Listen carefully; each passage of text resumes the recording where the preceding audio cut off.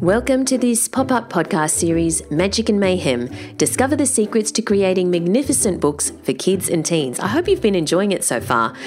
Magic and Mayhem is a free podcast and ebook series brought to you by the Australian Writers Centre, one of the world's leading centres for writing courses. If you're interested in writing for kids and teens, join us on a journey that's set to inspire and enhance your own writing skills. So download the episodes from this podcast, but also download your free Magic and Mayhem ebook at magicandmayhem.com.au. It's full of some awesome insights from the authors that are featured in this series. You can download that ebook at magicandmayhem.com.au. My name's Valerie Khoo. I'm founder of the Australian Writers Centre, and this episode we're talking to Carol Wilkinson. Carol is the internationally award-winning and best-selling author of the Dragon Keeper series. Carol has written more than 30 books for young people in both fiction and non-fiction. Her latest book is Atmospheric, the Burning Story of Climate Change.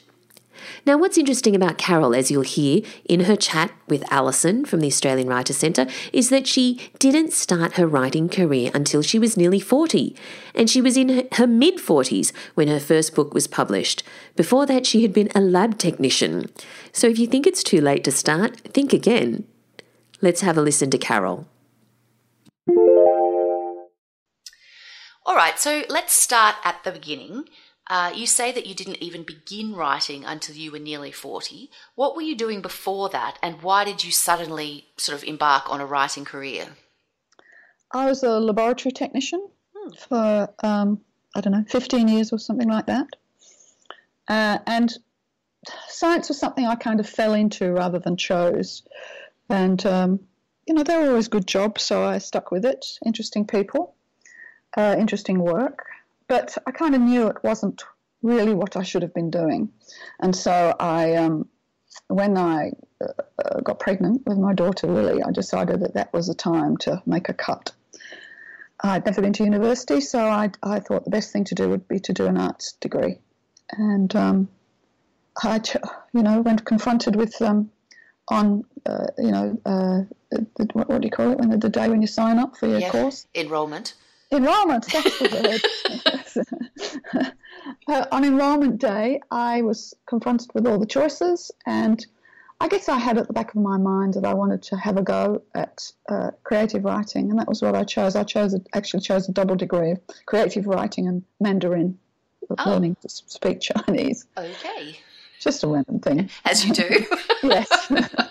And it from this point, looking back, it looks like a careful plan, but it wasn't. It does. I'm just thinking that. I'm thinking, okay, so now it all makes sense, right? No, it was just one of those things where, the choices that you make, eventually bring you to where you are, but not necessarily with any great thought behind it. Not necessarily with any planning. Yep. So how old were you when you went back to university then? Or when you went 38. Okay, all right. And so when did you That was the first time I'd been to university. Oh, there you go. Okay. And when did you actually start writing your first manuscript? Straight away. Okay. I started writing short stories, and I actually thought I was going to be a non-fiction writer, like a journalist that wrote non-fiction pieces for weekend magazines. The thing I knew about myself at that stage is that I liked to research. And so I started, when you do a course like that, you do all the different streams. And so fiction was actually not one of my choices. I was doing short story, but long-form fiction was not one of my choices. And it was just an elective, really. Okay. So, Yes. All right. So how did you then, because your first novel, Stage Fright, was published in 1996. Yes. How did you come, what was the process for that? How did you come to write that novel, and how did it come to be published?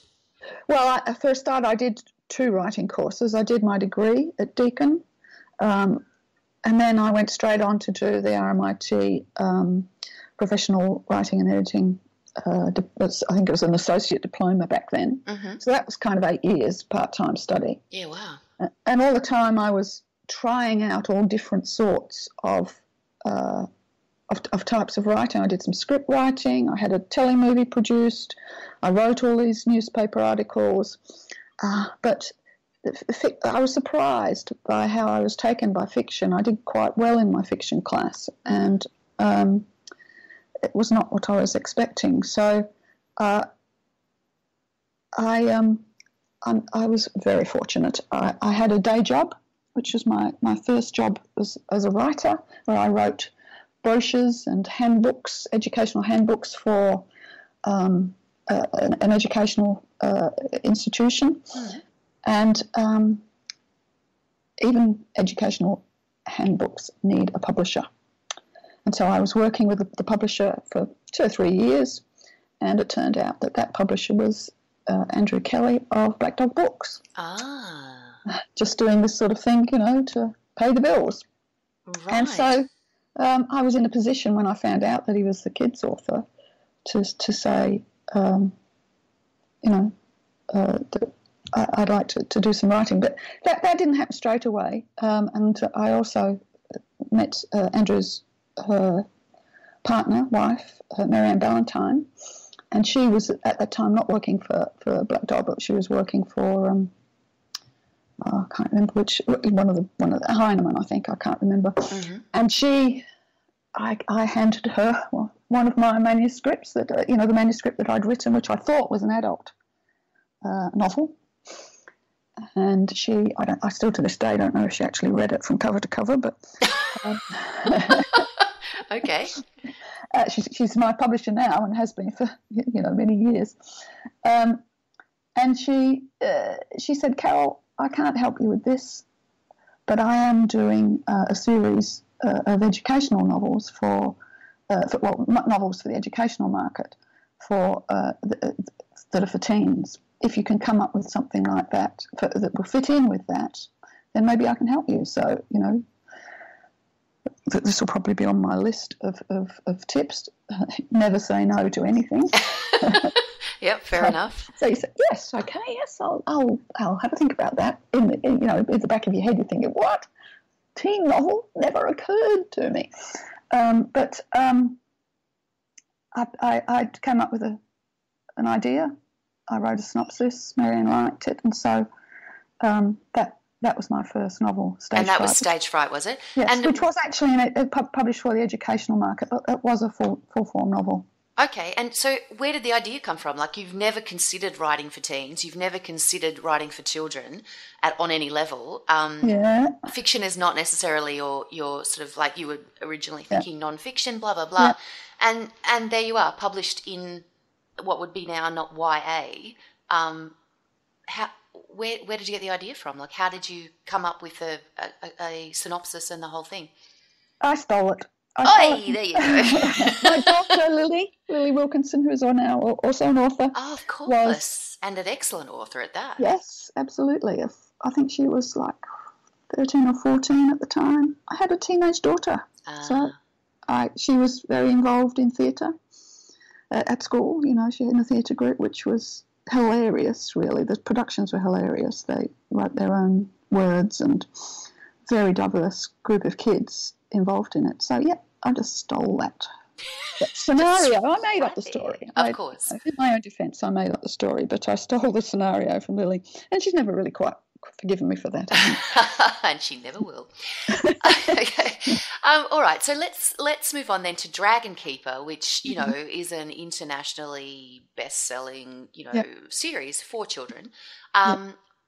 Would you consider Dragon Keeper to be your breakout series? Oh, absolutely. Okay. My best-selling book by yards, Okay. So how did we get to Dragon Keeper? Like, when was that first published? Where did the idea come from? And, sort of how did that come to be? Well, for me, ideas sort of percolate for quite a long time. And I'd already written a story about a dragon for a screenplay, which was actually produced and is now available for download on my website. There you go. Right there. I wrote it. It was made in 1997, I think, and it was about a dragon. But this was not my idea. It's actually my husband came up with who's not a writer, he's a sound recordist. He came up with the idea of a dragon story for which he told Lily as a bedtime story, and he'd always thought it would make a good movie, and he'd tried to write a script, but to be honest, he's no writer, and so I said, give it to me, I'll have a go, and so I was introduced to dragons via him, and because of my research, my penchant for research, I didn't want to just kind of make up my own fantasy dragon. I wanted it to be based in the dragons of myths and legends, and so I started to do the research, and I haven't really finished since. You're still researching. Just goes on and on. And so the Chinese dragons were the standout ones for me. There was such a lot of charming and arcane information about Chinese dragons in the myths and the legends and the writings, the ancient writings that I came across that was just sort of crying out for stories to be told. And I had been to China. We'd been, on a holiday in the 80s, with no language and when hardly anybody went to China. And then when I was learning Mandarin, I went with college as well. So I went to China 2 years in a row. And so, I just thought, I'm interested in China. I find Chinese history fascinating. I like dragons. It was kind of like just dovetailed. Okay. So that's where the world came from. But then as far as, creating the, fantastic Dragon Keeper, particularly that first book is talked about by, librarians and teachers. Like the whole world loves that book, including my boys. So, it's on the shelf, babe, don't worry. I'm just wondering, it's one thing to have the world there, but obviously with children's novels, particularly the story is everything.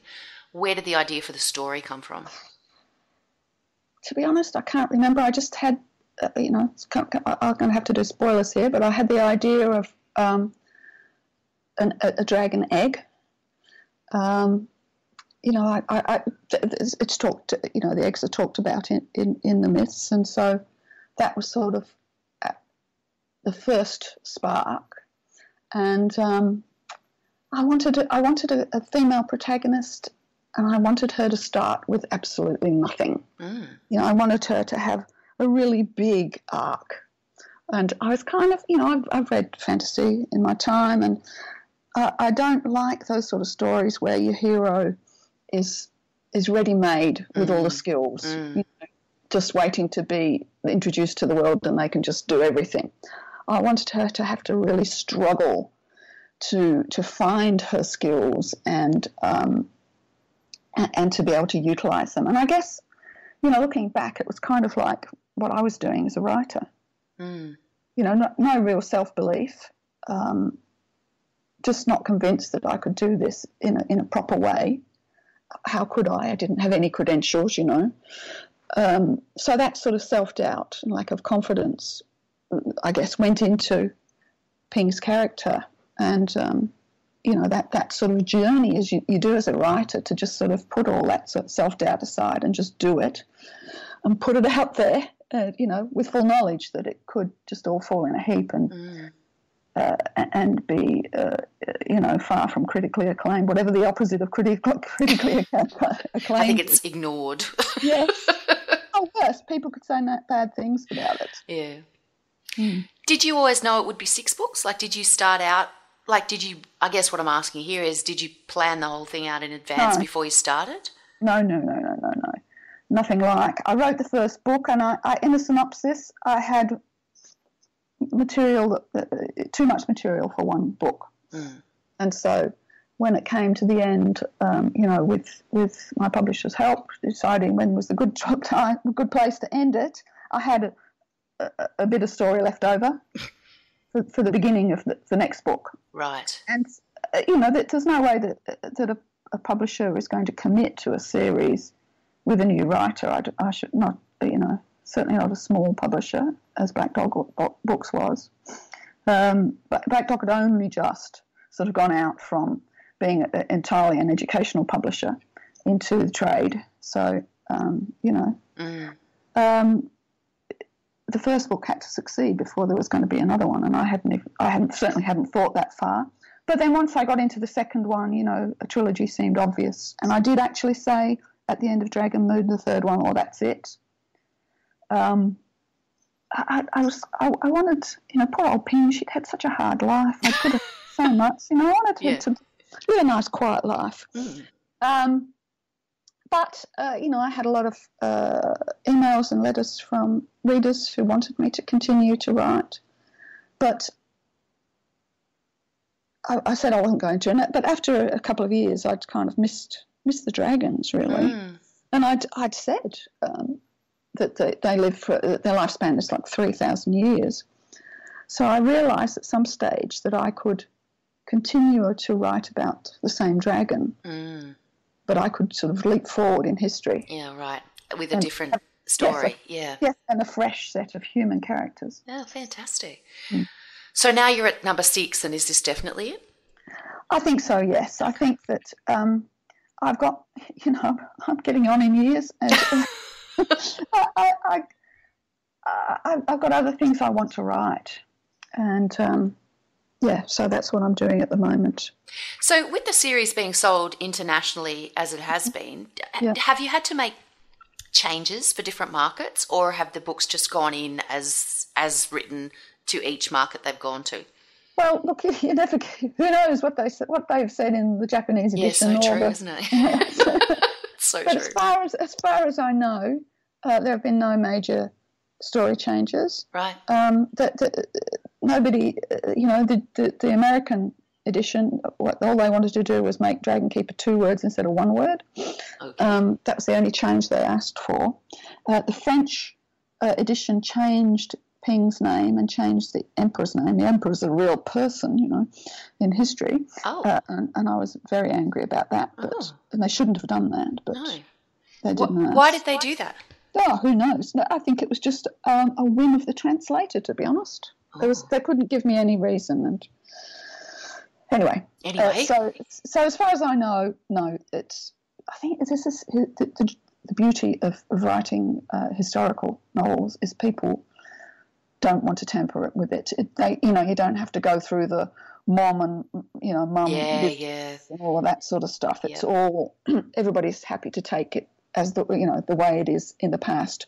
We're all unfamiliar with the past, so we don't have to worry about whether we call them taps or faucets and all of that sort of stuff. Yeah, that makes sense. Yeah. So as far as your writing process for fiction, like is it similar for all books in that sense that you start with some kind of research and then go forward? I mean, are you a plotter? Are you on any level, or do you just sort of write the story and wait to see what happens? I am. What do they call them? There's the pantser. The pantser, yeah. And what's the other one called? The plotter. Plotter versus clan. I'm kind of in between. I do like to have a vague sort of structure. Right. So I know, roughly who my protagonist is. I have an idea of the journey that he or she is going to make, and I pretty much always know what's going to happen at the end. I'm usually working towards a far distant but strong scene at the end. But there is not a lot of detail there. And so as I write, which is what I've been doing today, you're sort of feeling your way from one plot point to another in the dark sort of thing. And a lot of the best, for me, a lot of my best ideas, there's those sort of little, not the full story ideas, but the little ideas that make it a bit different, a bit special, come during the writing process. I've tried doing the full plot on cards. It just changes as I'm writing, so it's a waste of time. I understand. I feel the same way. Yeah. Exactly the same way. So what about your writing process for non-fiction then? So how many non-fiction books have you written now? Oh, God, I don't know. Heaps. Well, half a dozen, 6, 7. Okay. Do you approach those in a very different way to the way that you would go about, writing a novel? No, not really. I'm still looking for the story. There still has to be like a strong story to be told rather than just a stream of facts. And so, that's with a non-fiction for kids. It's not like for adults where you have to tell every version, every opinion, everybody's, different views on everything.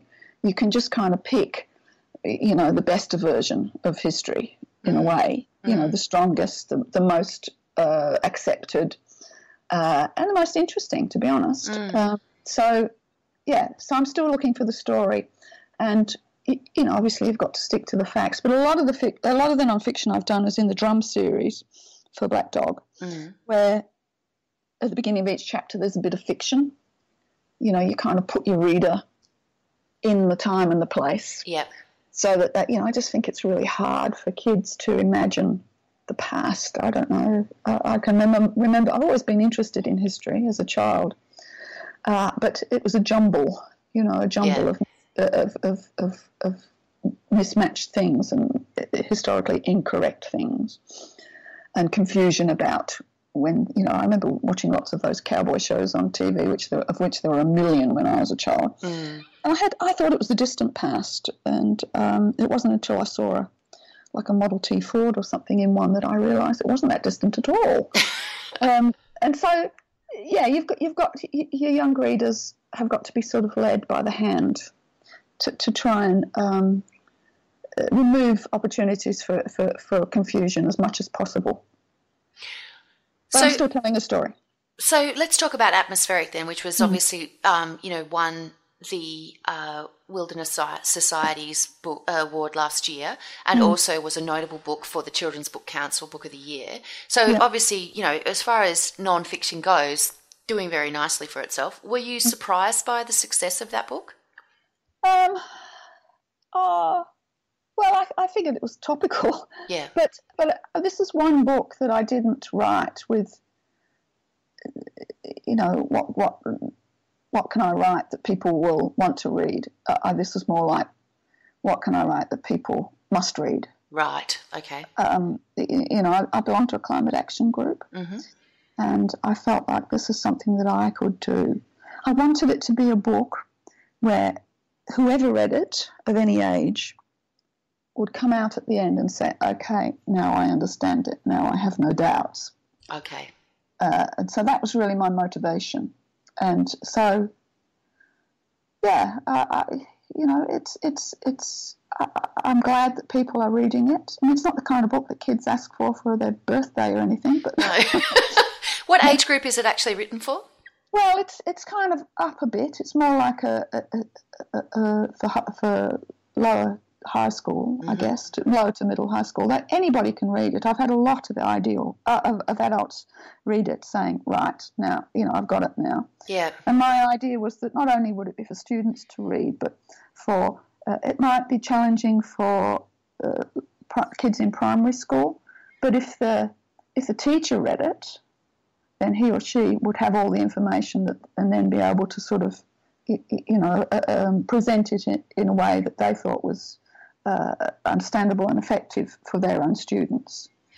So when you're writing a story like that, because, it is a story that has, a lot of emotion attached to it, as well as the potential for real anxiety in kids, in that sense of, there's a lot of doom and gloom and horror around it, climate change. So how do you approach a story like that? Is it just just the facts, ma'am, kind of a sort of a approach, or how do you how did you approach it? I thought it was going to be quite a small book that would just sort of list the facts, and this is the situation where we're at now, and this is what you can do about it. But the more I got into it, with all the confusion and the unknowns that people had about it, I realised I kept going back and back and back. And so it ended up being a story that spanned millions of years, because I had to talk about how coal's formed and, how it's not going to be formed again anytime soon. I don't know. It just got bigger and bigger as I was going, and I just went with it. Okay. I've forgotten what your question was now. Just like when there's, in the sense that it has that potential for anxiety and things like that. Like, do you have that in your back of your mind, or are you just sort of... I did. I most definitely did. And I wanted certainly to present all of those facts. So it's quite clear that it wasn't their fault, that everybody behind them, everybody that's come before them has a role to play in the blame for it, but they don't.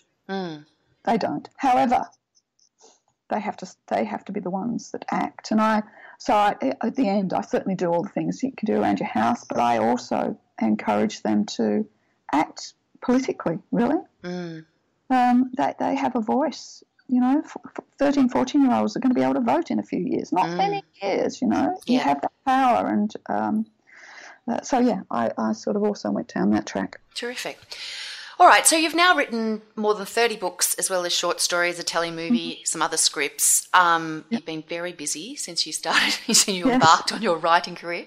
So you're clearly not short on ideas. How do you manage them? Because I know that with a lot of sort of writers who are starting out, every new idea looks shinier than the one you're currently working on.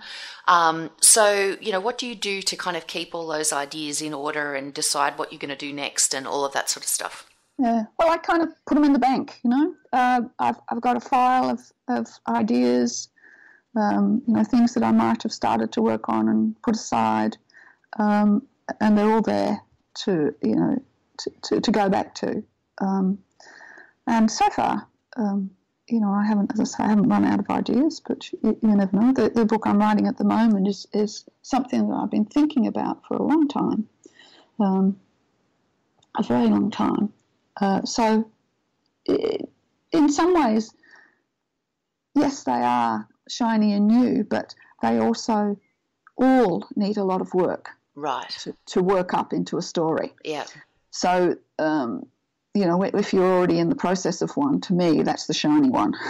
Because you're doing it. Yeah, you've made some progress. I've written 20,000 words of the book that I'm writing now. Many of those words are going to change, but I feel like, okay, it's coming together.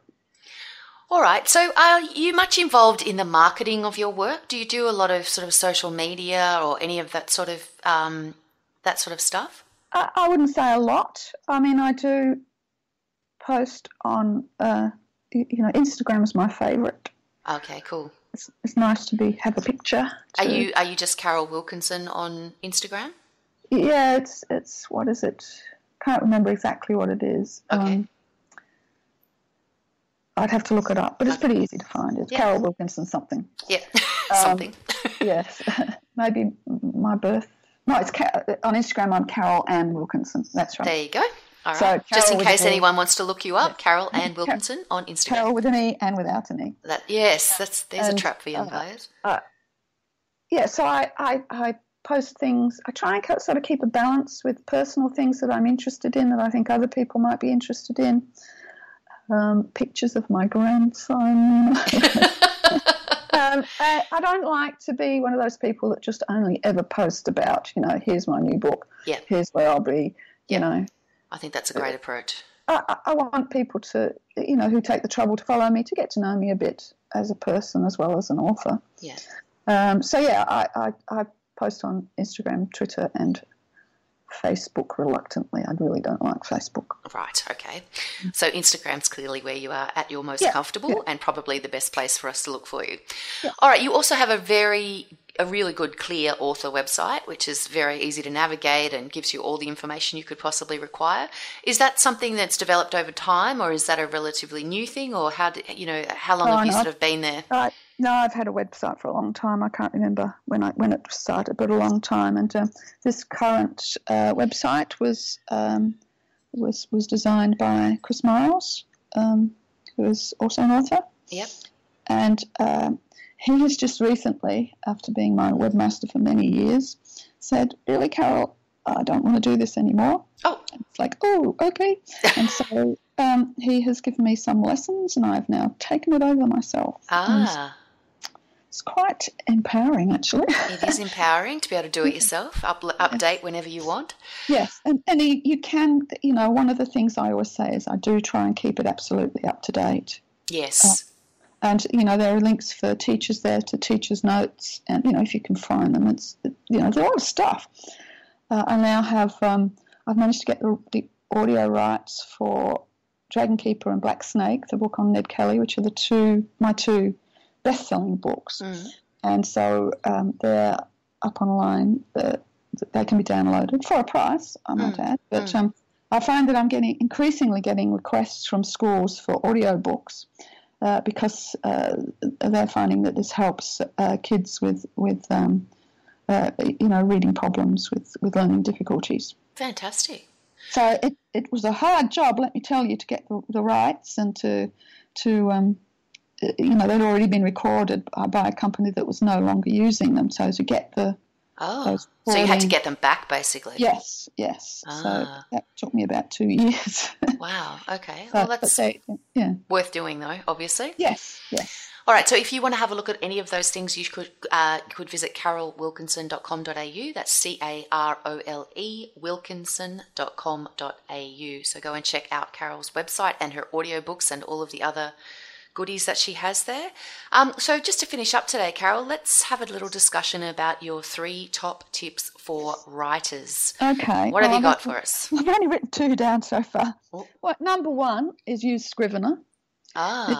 It is not an expensive writing application to use, and it is very good. You can have all your research and your links and your timelines and everything at your fingertips on the one screen. And, I was forever sort of searching back through, going through Word documents, looking for the timeline, looking for, whatever, finding the web page where I got that piece of information. It has some very useful features. Not the least is the lovely targets little thing that you can.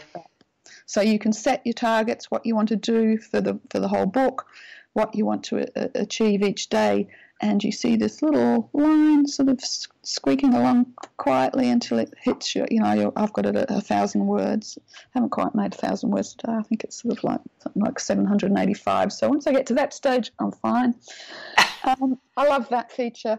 I also use the comments feature on it. You can just sort of write a comment and they come up in a sidebar. I use that as a reminder for everything that I think, as I'm going, I must go back and fix that, just come up with something new, must look up this, would it be better if she did this, that, or the other?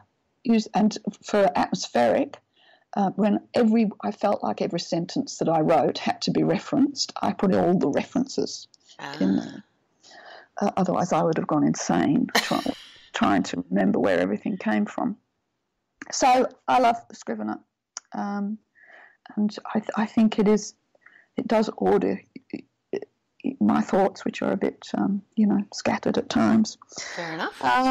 My second would be, and look, I'm sure most people who have written even a little bit know this already, is learn to love editing. Yeah. You've got to know that these are never going, that what you've just written down is never going to make it into the book as is, that it needs work, it needs honing, it needs possibly deleting, Yeah. Got to love that process because, it gets better. What's not to love? Yes, it will make it better. And your third one is don't say no, I believe. Yes, that's right.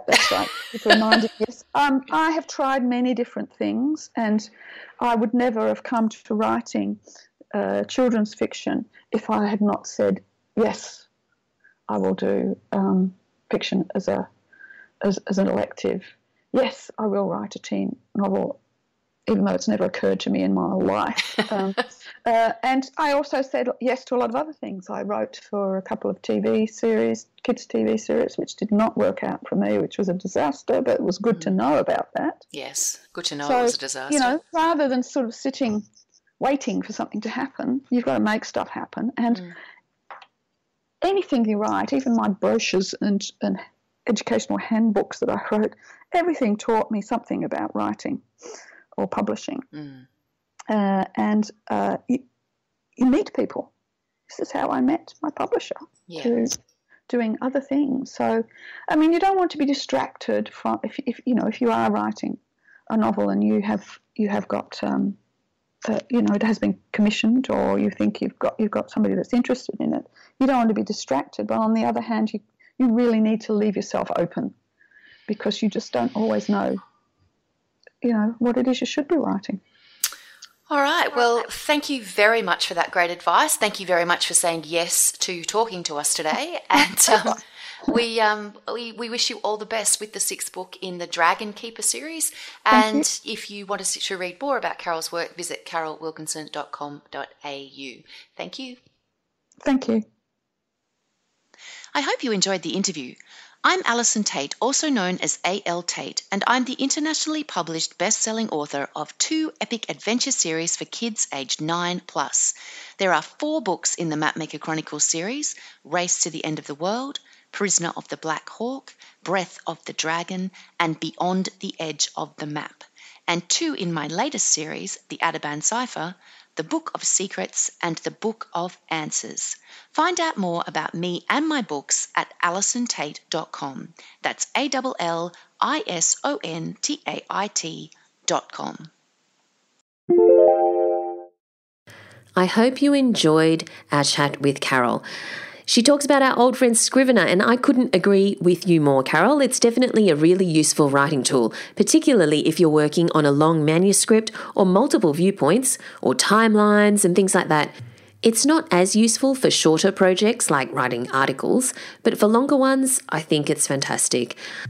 If you've been curious about Scrivener, we have an excellent online course that you can do at your own pace, and it breaks down the valuable features of Scrivener.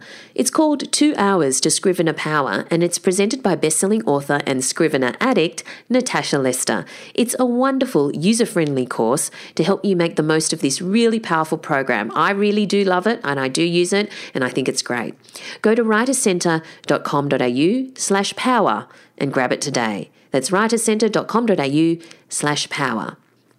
Now, another thing that Carol brought up, in fact, she mentions it twice, is don't say no.